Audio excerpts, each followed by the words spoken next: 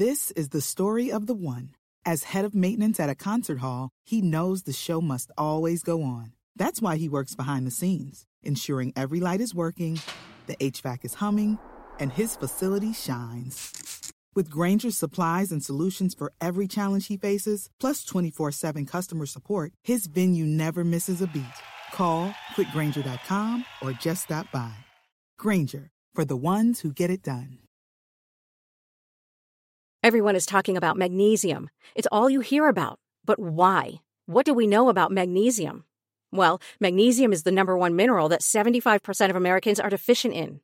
If you are a woman over 35, magnesium will help you rediscover balance, energy, and vitality. Magnesium supports more than 300 enzymatic reactions in your body, including those involved in hormonal balance. From functional medicine doctors to mental well-being and female hormone experts, we all know that magnesium is the one mineral to improve all aspects of well-being and health. But which one? Magnesium Breakthrough from Bioptimizers, the trusted choice recommended by leading experts with 7 best-absorbed forms of magnesium to ensure your body receives the support it needs for overall well-being. Go to bioptimizers.com/balance today and use code BALANCE10 for 10% off. Support your journey to wellness at bioptimizers.com/balance. Magnesium Breakthrough from Bioptimizers, your foundation to optimal health and vitality. Baseball is back, and DraftKings Sportsbook, an official sports betting partner of Major League Baseball, has a can't-miss offer to celebrate. New customers can bet just $5 on any team to win their game and get $200 in free bets if they do. Even if Sportsbook isn't available in your state, DraftKings still has you covered. You can still win big with DraftKings daily fantasy contests. New customers can play free for thousands of dollars in prizes with their first deposit. All you got to do is pick a lineup with 2 pitchers and 8 batters, stay under the salary cap, and rack up points for hits, runs, strikeouts, and more. Download the DraftKings Sportsbook app now, use promo code Forgotten Seasons, bet just $5 and win $200 in free bets if your team wins their game. That's promo code Forgotten Seasons, no spaces in there, at DraftKings Sportsbook, an official sports betting partner of Major League Baseball. 21 plus restrictions apply. MLB trademarks used with permission. See show notes for details. Only thing unplugged is Forgotten Seasons. What is up, everybody? Welcome back to another episode of Forgotten Seasons. Today we got the 2016 Raptors with Terrence Ross. This squad was led by the backcourt of DeMar DeRozan and Kyle Lowry and won a then franchise record 56 games. In the playoffs, they beat a Paul George-led Pacers team in 7 games in round 1. They held off old man Dwayne Wade's Heat in the second round in 7, but fell to the eventual champion Cavs in 6. The Raptors underwent a pretty dramatic turnaround as a franchise in the back half of the 2010s, culminating in that 2019 championship. If you can remember the late 2000s and early 2010s in Toronto, things were pretty bleak. This 2016 season that we're going to be talking about today is when they really made a leap as a franchise. They won their first playoff series since Vince Carter in 2001 when he beat the Knicks in round 1. You'll hear T. Ross talk about just how crazy the city of Toronto was for the Raptors and the real leaps and bounds that DeRozan and Lowry made together to put the team in this position. Let's get into it now. Forgotten Seasons with Terrence Ross on the 2016 Raptors begins right now. Terrence, how's it going today, man? It's great, bro. Just, I had my off day, right before the end of the season. So, having a good day. Wrapping up the season with the Orlando Magic. Today, we're going back to 2016 Toronto Raptors, a historic season for the Toronto Raptors. Before we get to 2016, I want to rewind a little bit. Start with you coming into the scene in 2012. You're the 8th pick in the draft. When you got drafted to the Raptors, what did you know about the city of Toronto and the franchise when you got there? I mean, my first person in Toronto was really Vince Carter. You always think of Vince, even before, Drake. Drake was a big deal at that time, but for me, I was a basketball fan, so I always thought of Vince Carter. And then just knowing that it was in Canada, it was in a completely different country. It's a different feel. You kind of get all of that as soon as I heard my name going to Toronto. That's kind of what I thought. Just just a different country. You're going to put on for the city. It's just a different feel. So I know it was going to be a little bit different than most of the guys in the States. But man, I loved it. Yeah, we were talking a little bit. Just we see now Toronto, the rabid fan base, Jurassic Park, everything is live. Yeah. But it wasn't always the case. And I think what's really interesting about this story is really the come up of the Raptors and how that all happened. Just a quick, brief history of the Raptors up until this point. So created in 1995 as an expansion team. You mentioned Vince Carter gets drafted in 1998, really puts them on the map. They have get a few good seasons out of Vince. Nothing too successful. Chris Bosh comes in when Vince goes out, and 2 first-round exits. And then the late 2000s and early 2010s are pretty bleak. I mean, they're rough. Yeah, I mean, like, not live at all. Let's just put it that way. So you get there in 2012. Same with Kyle Lowry. 12-13, you missed the playoffs, but that's the last time that happens while you're there. And the next year, 2013, is when I think the tide really starts to turn. 2 important people come into the mix, Drake and Masai Ujiri. People may laugh, but like Drake coming in 2013 as global ambassador or whatever his title is was really important. And it's funny, like reading his press conference, you could have sworn that he was just signed to the max to be like the starting point guard. He was hyped. So for the people that don't know, like, what does Drake mean to the city of Toronto? Man, so, I mean, especially when I got there, Drake was just coming into like that superstardom. I was listening to Drake mixtapes all throughout high school and then in college. So when I got there, that was definitely, one of the things that you think of, like, damn, you're going to the city where Drake lives. So that was dope. And I think when he signed on to the Raptors as like a global ambassador, he did bring like a different culture, man. Like, he made people excited about the Raptors. Like, he was at the games a lot. He interacted with the players. He's posting on his socials. He's getting the city like into it. And I mean, we got to the playoffs that what was that, the 2014 year? It was after my second year in the league. We got to that. And it was crazy too, because that year was so special because we had just traded Rudy. So we were thinking that, we're going back, it's like some rebuild, or it was just, kind of not, the season's done. And Kyle really led the team with, the attitude was like, man, we all we got. This is us in the locker room. Let's just go out and ball out as hard as we can before the season ends. Man, that attitude, it grew, and we find ourselves playing in for like that 7th, 8th spot. So it was really one of my favorite seasons, man, especially as a young guy, to see what that means, like to see what type of attitude does help with the team. It goes a long way, bro. And, that was a special season. And you could tell right then and there when Masai came into the picture, when Kyle came into the picture, when, everybody on that team kind of changed from, the Colangelo era.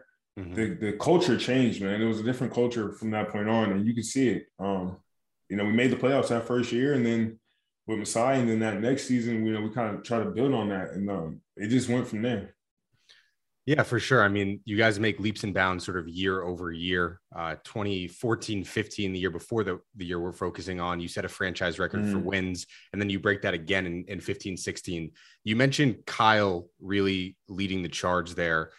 To me, I think he has one of the more interesting careers that we've seen because his first 7-8 years in the league, he was always a good player. He played impact minutes on playoff teams, but he was nothing like he is now and was in Toronto, where he's really put together a career where he's going to make the Hall of Fame.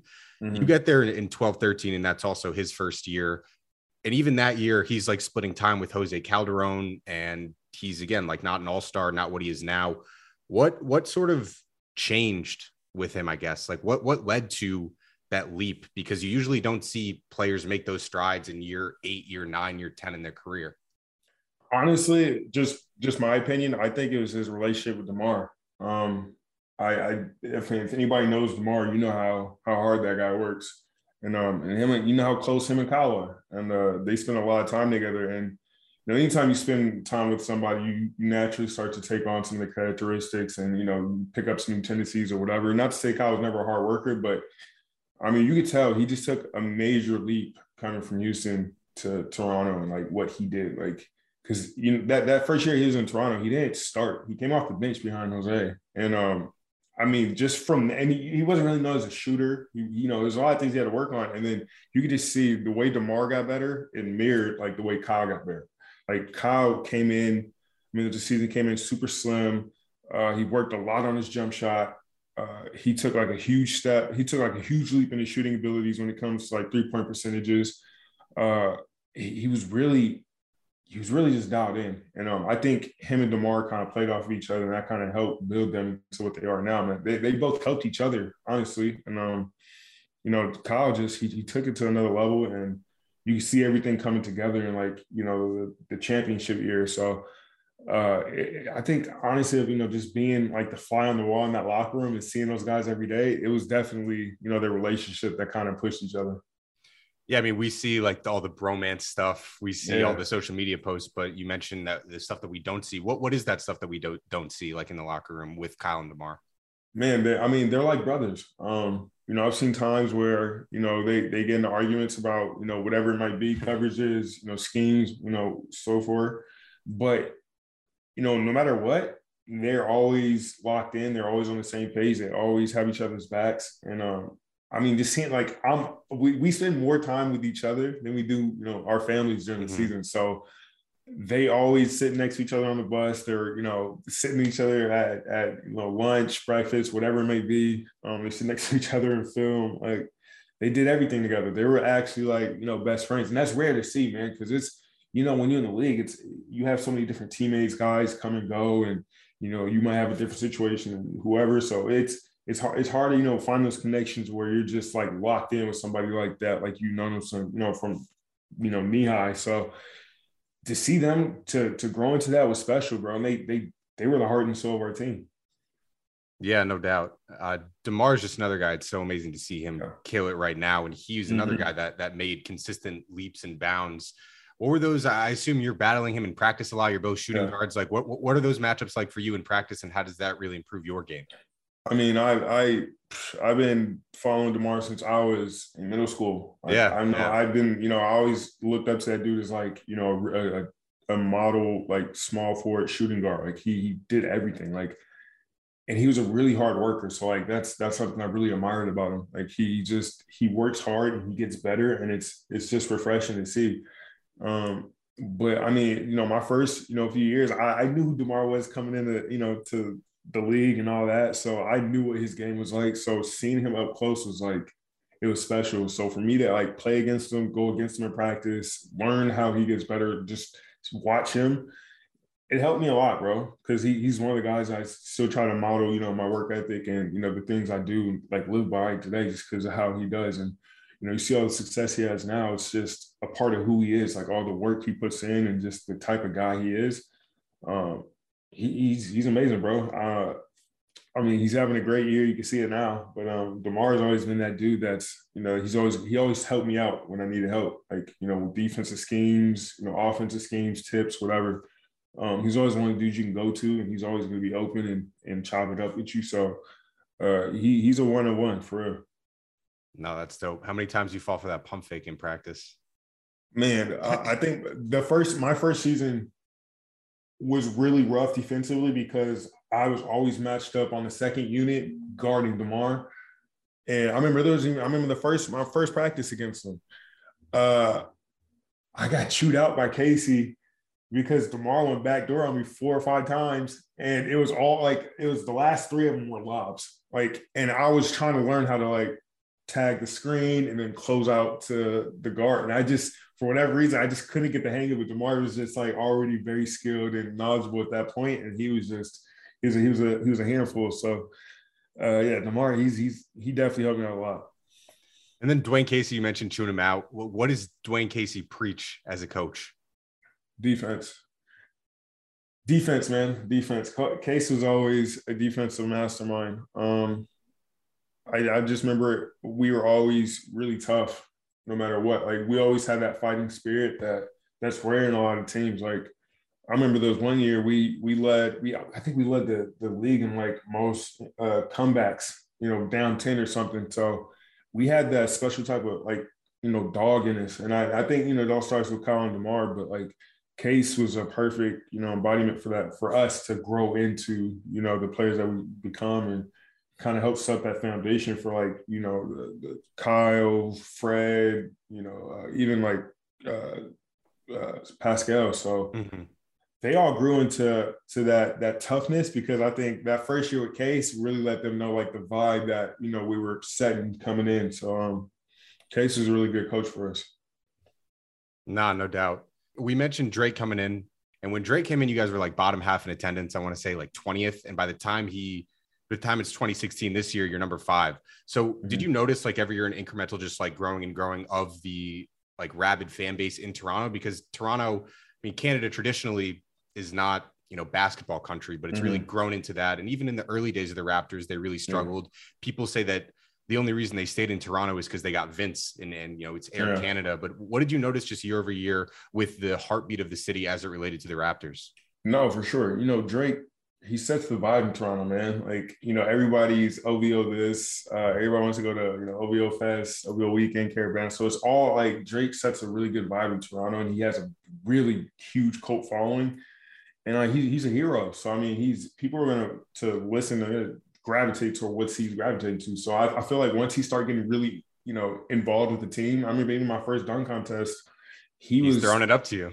Bro, he's sitting courtside going crazy. I'm dapping him up. He gave me his chains, all that. So I'm like, bro, it was fun. So you could get the vibe that he was really, having fun with the team. So I think just later on, once he actually got that deal with the team inked and he kind of could do what he wanted to do, we started getting OVO inspired jerseys. Like, he really brought the vibe. And I think us getting to the playoffs helped, but he helped bring like the extra support and the extra like, hey, like, who's watching the Raptors now? Or did you see Drake at the game last night? Or did you see this and that? So it was great, bro. Especially his relationship with Lou Will too was like, I mean, after like Six Man came out, Lou winning Six Man, I'm always hearing them hanging out in the studio, this and that. Like, you can just tell, like, he was really vibing with the city. And you could tell that guys really started to notice that, other places in the league.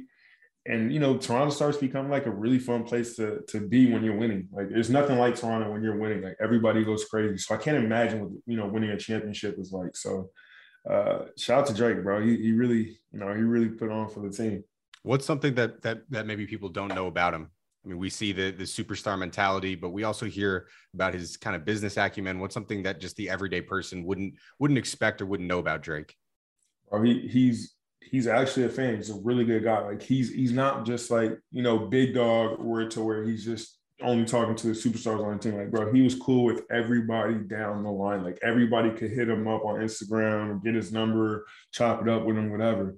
Like, he was cool with everybody. And I think it was just that love and him being so genuine that, kind of fit the culture that we were in. So he felt like he was one of us, bro. He's in the locker room with us after games. Like, I'm asking him for shoes and I'm hooking it up with his homeboys and I'm talking to his buddies. So it's just like, you felt like, he just made everybody feel like one big family. It's dope. It's crazy how much somebody that isn't on the actual basketball team can really elevate a team and a city. I think it's a great model for like other smaller market teams to. I mean, there's only one Drake, but he's a Spike Lee of Toronto, bro. Like, what Spike Lee is to New York, even more though. No, for sure. Like, Spike is courtside, but like, Drake is part of the team. There's a documentary made about Toronto Raptors. Drake will have his section in that documentary, no doubt. Baseball fans, it is time to step up to the plate with DraftKings Sportsbook, an official sports betting partner of Major League Baseball. New customers can bet just $5 on any team to win and get $200 in free bets if they do. If Sportsbook is not available in your state yet, do not worry. DraftKings still has you covered. You can still win big with DraftKings daily fantasy baseball contests. New customers can play free for thousands of dollars in prizes with their first deposit. Pick a lineup of 2 pitchers and 8 batters while staying under the salary cap and rack up points for hits, runs, strikeouts, and more. DraftKings is safe, secure, and reliable. Best of all, you can deposit and withdraw your cash whenever you want. Download the DraftKings Sportsbook app now. Use promo code Forgotten Seasons. Bet just $5 and win $200 in free bets if your team wins their game. That's promo code Forgotten Seasons at DraftKings Sportsbook, an official sports betting partner of Major League Baseball. 21 plus restrictions apply. MLB trademarks used with permission. See show notes for details. Zooming out a little bit, so just focusing on your team quickly, 56 wins, franchise record, but then zooming out, people say that 2016 is like one of the best seasons ever. It was an amazing playoff. So you guys were a part of some great series, but looking at the East, it's you guys up top with 56 wins at the number 2 seed, and then Cleveland at the number 1 seed with 57 wins. Yeah. At the shooting guard position, we have sort of a change of eras. This is the end of Dwayne Wade. He's got a few years left after this. This is the last year of Kobe Bryant. We have Harden really coming up in his prime. We got Clay, Jimmy Butler. I mean, you're battling with DeMar every day in practice. But for you, who are the guys that, one, you like really cherish the matchups, and two, kind of gave you problems? I think it was always really like the bigger wings. So definitely like Paul George. He was always a tricky matchup. And this is this is like his first season that he's really back after that leg injury too. Yeah. So this is a playoff series. I think we had them and maybe first, and then we took them like to 6 games or 7 games. 7. You could see him. He was hitting amazing shots. And I think just for those first few years, because when I got into the league, he was just coming off of like that tournament run where he dunked on Birdman and, he was challenging, the big 3 in Miami. So he had just started to come into his own, and we played him a lot. So he was one of the dudes that was always really fun to watch, and one of the guys that, I kind of looked up to. Carmelo, when he was in New York, my first couple of years was really tough. J.R. Smith, to me, I was matched up a lot with, especially when he was in Cleveland and New York. Similar play styles. You look up to him at all, like when you were younger watching him? Yeah, no, he was always an exciting player because you just never know what he's going to do next. Like, he's going to do something crazy where he's going to do a dunk or a 360 3-point corner shot. Like, you just didn't know what to expect from him. So he was fun to watch in that aspect. But like, guarding him was incredibly tricky because he's capable of doing things. And if he gets one feel good shot, that's a dude that can go for 40. So go crazy. Yeah, he was one of the guys. Klay Thompson was really tough because that's when, they had already won a ring, and he's, the Splash Brothers were in full effect. And it was just, he was a really tough guy to guard. JJ Redick too, at one point was really tough when he was with the Clippers. I think he was leading the league in first quarter scoring. Doc used to run him off screens religiously. So he was a tough guy. Anybody that could shoot was tough. So there's a bunch of guys. Is that just harder and more annoying to you, guarding those guys that are just running off a million like flare screens, cross screens, versus the guys that are just going to take you one-on-one? Yeah, I mean, it's almost like pick your poison because, there's guys like James Harden who's going to have the ball in his hand. He's going to do a lot of ISO and try to get you moving. But, if you know what you're doing, like you can get in front of him and you can just know that if you keep your hands back, and it's a lot easier said than done, but like you can kind of control that because you'll have help with other people. But with shooters, man, it was tough because you're doing a lot of running, and like those Marco Bellinelli guys, like even if you're right there, they're gonna. You're going deep. You're going deep. You're going deep cuts. I love it. Yeah, no. So like, it's just those are the guys I was guarding. Like even when you're talking about 2016, these are the guys like in their prime where they were just gunning and shooting and running. So like the Kyle Korvers, everybody like that. So I was the young guy that had to run because DeMar wasn't chasing those guys on him. Where did you learn just to be able to shoot so well, like almost even without your feet? Like you're running off stuff. Obviously, you're using your legs like any shooter, but it doesn't matter where your feet are pointing. Was there anybody that you learned from or that you watched to just help you with that style of play? So growing up, I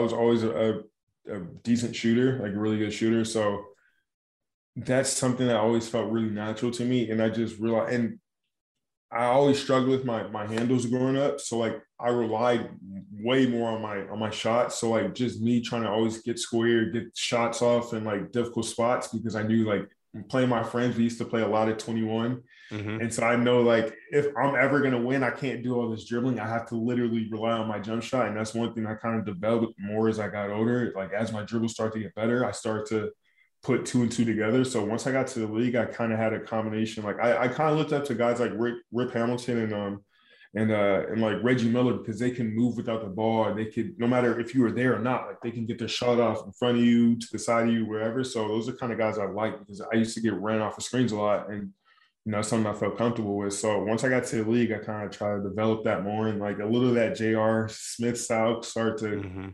come together where I'm jumping through and I'm shooting.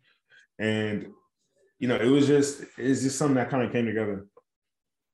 So coming back to the season, you mentioned that 7-game series against Indiana. You guys advance past them, get past Paul George. Then round 2 is against Miami. And this is a team that I think is one of the most random and like forgotten teams. Like they have old Dwayne Wade, they have Joe Johnson, Luol Deng, Amari Stoudemire is starting a few games. Starting with D Wade, I mean, he's like 34, 35 years old, but he averages 24 points per game this series. He gives you 30 a few times. What do you remember from old man D Wade at that time? He was very savvy. He was very, very smart.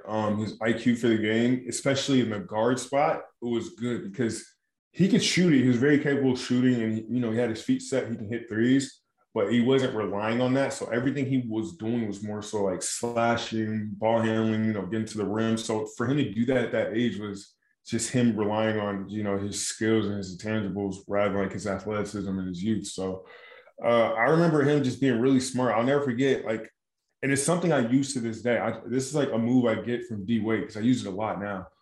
I'll never forget, I was guarding him in the corner on a wing, and I'm like already noticed, like, okay, it's a pin down for D Wade. They're calling it. I see the big coming towards me. So I'm like overthinking in my head, like, how am I going to guard this? Because he's really fast off these screens, and like he needs one dribble and he's a euro, set whatever to the basket. So I'm trying to think, okay, what can I do to like keep up with him off the screen? So I jump, we're in the corner, in the left-hand corner. So I jumped on his outside, which I don't know why I did that. Because I'm trying to like follow to stay on his back across the screen. You said you trail, yeah. And he just face cuts straight to the basket for like an easy leg. And that's like something I didn't think of just because it's like my second year. And I'm just trying to, make sure I don't give up this easy bucket. And then him just being so smart, he was just like, oh, he sells it off the screen, goes right back door, layup. And now that's something I do all the time. Like, that's how I get all my little 360 dunks, my windmills, because I literally do the same thing he does. If somebody's trying to play me from going off the screen, I'll take one hard step, I'll go back door. And if they know that the back door is coming and they get up on like my high side or they try to get on the opposite side, I do the same thing. I just do a face cut straight to the basket. And that's something I always think about because I get all my favorite dunks from what D-Wade taught me that one night when I got burnt. So that he's just so savvy, and like going into that series, he still had a lot of that, and he had more help too. He had Joe Johnson who could play bully ball. He had Goran Dragic was on that team. I mean, they had some like Luol Deng. They had like guys who were very serviceable and just like old vets that knew how to play. So that helped take the load off. But he was still in full attack mode, and man, it was tough. It was really tough. We had to fight for them. Yeah, you had to fight. I love just watching older players because obviously D-Wade, one of the best athletes ever when he was in his prime, but it's great to see like the skill level really stick in him to add those smarts. That was a great story. Going into the next round, this is what it's all about. You got LeBron in the Eastern Conference Finals. The Raptors had never been to the Eastern Conference Finals. The city is going crazy. First, I mean, I feel like I know the answer that there's really nothing that you can do, but going back and trying to think about like the locker room and the pregame preparation and the film sessions, what is Dwayne Casey and the coaching staff trying to tell you guys leading up to this series where you're playing LeBron, Kyrie, and K Love? Like what is just the overall game plan going into the series? I remember the vibe going in was we were like really tired. Like we had made it really hard on ourselves going 7-6 in those first 2 rounds. 7-7. You went 7-7 and they went no, yeah. And they went 4-4. Yeah. So they had been off for like a week. And they're just like, chilling, hanging out. Yeah. So I remember that was like, all right, we knew that was their advantage going in. So we were thinking about how could we make this like as ratty and muck it up as much as we can. And, because with LeBron, he can score. Like people don't think of LeBron as a great scorer, but he's such a phenomenal playmaker that that's like almost another way he scored. So I remember one of the biggest things was try to make LeBron score. Like we were trying to be like, all right, we know that if we try to crowd into him and we're all focused on him, he's going to pick us apart and we're not going to see it. He has good shooters. Kyrie's like, handle guy, can get past defenses. So like we were trying to make it so that, we're going to try to wear him down over 2 or 3 games. And then it's just like now they're gonna have to rely on somebody else to do the scoring. But man, it was tough, man. It's hard to wear that guy down. Like he was still very athletic at that point, and he's really fast. He was big. He could shoot. Kyrie really made a difference. Because at times, like when we felt like we were controlling the game, Kyrie would do something to break out, get it, a little lopsided. So that was tough.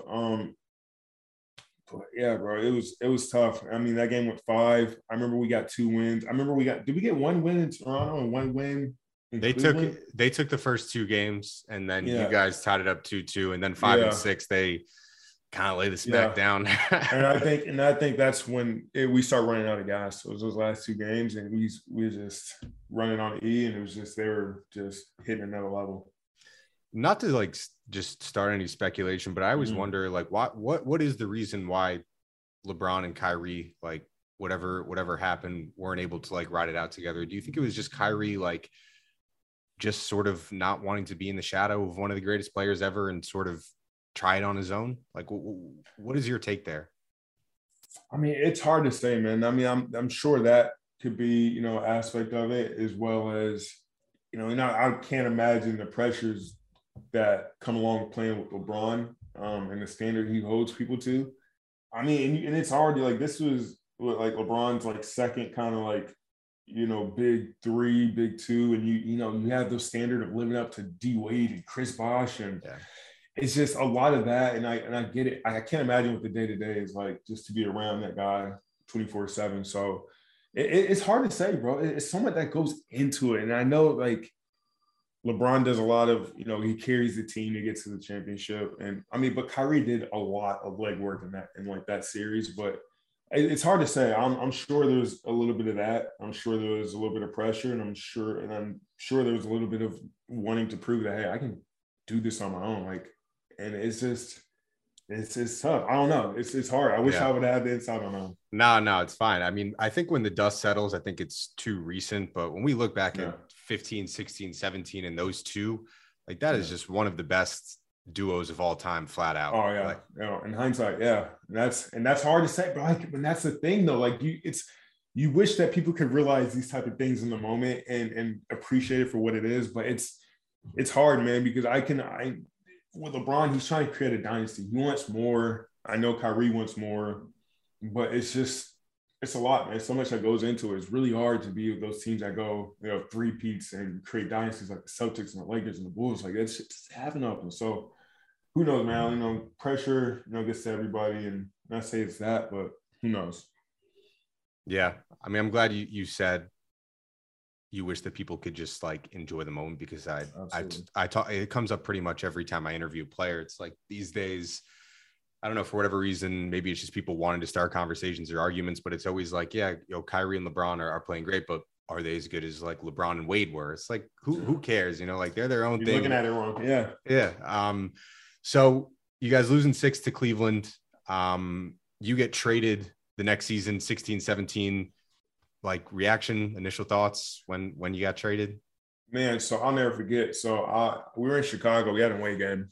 We're in Chicago, and I'm asking people like, what do you think is going to happen during the trade? My agent calls me. He's just like, I think that it's hard to say right now. I don't think it's going to happen, but I'll keep you up to date. Things he does. And so I remember that night, I get a text from Kyle saying like, hey man, like I just heard, from my agent that they're going to trade you tomorrow. And I had literally just got off my phone with my agent. Now he's just like, well, my agent just literally just said, he doesn't think anything's going to happen. So I don't know. He's like, all right, he's like, yeah, just, you heard it here first. So I was like, all right, cool. Kyle always looking out for me. It's like my big brother. So I'll never forget. So we have shoot around the next morning. I go outside to open my door, and it was Dwayne Casey standing there. Because you have to open the door to get it. They put our loops, our jerseys outside the door. So I was just getting my loop. He's outside the door, and I'm like, and he comes in. He was like, hey man, I just wanted to tell you first that, we just found out we're trading you to Orlando, this and that. And so I'm just sitting on the bed. Casey's sitting there. I'm just like, dang. So I'm just like kind of taking it in. And then it wasn't like I was like super sad or hurt. It was more so like, I was just like, all right, well, I was just kind of like anxious for this next step.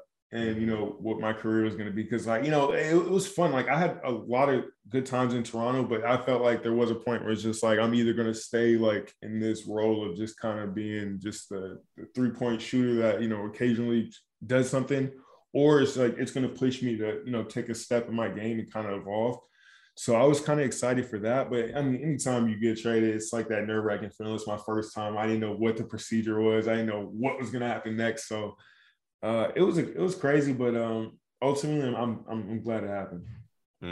And then just a few years later, what are the thoughts going through your mind when you see like Kyle lifting the trophy at the championship and like you're not there, DeMar's not there? It must just be like weird to look at. Like, I'm sure you're happy for everyone in Toronto who you were there with, but is there any part of you that's like, damn, man, like wish I was there? My first initial reaction was no fucking way. Like, no way. And, you know, so after we had lost in that 2016 to Cleveland, and Cleveland like went back to go 3-1 and whatever and win the championship, I see Cleveland, because honestly, Toronto started that whole like bring your fans and the European vibe, like everybody outside going crazy. We started that. Cleveland kind of copies that during that same season. And so when they're doing their parade, everybody's outside going crazy, this and that. And I'll never forget, I text Kyle, like, we have to do, like I want to win a championship. Like, we have to like do this. This has to happen for us. And he was like, hey, man, I'm watching this right with you. Like, I want this to happen too. Like, we're going to make it happen. And it's so crazy. 2 years later, boom, history. And I'm just like, I was that close. But ultimately, I was so happy for the guys. I was still close to a lot of them guys on the team. I was still close with Freddie, DeLon. Not DeLon. No, I was still with Freddie, Norm, Pascal. I kept in touch with those guys. So it was just, even though I didn't win, it felt like I won still. Because, you know, I'd never met anybody or was that close to people who won the championship. So it was a special time. It was kind of surreal and numb. And the other thing I was thinking was like, I really can't feel too bad because like I know DeMar is feeling worse. So I'm just like, that kind of helped put things into perspective. But at the end of the day, I was happy for my guys. Yeah, no, I can imagine. Like I said, I just love sort of trying to look at the years and what's changing and really the rise of the Raptors where they are now as just one of the perennial, like good, solid franchises in the league. And for them to be in the situation where they were when you first got there, which is no man's land, not much of an identity, to by the time you left, like this is really one of the most exciting cities and rabid fan bases that we have. So thank you for your time, man. This was great. Real quick, you're in the league now. Who you got winning this year? What do you think?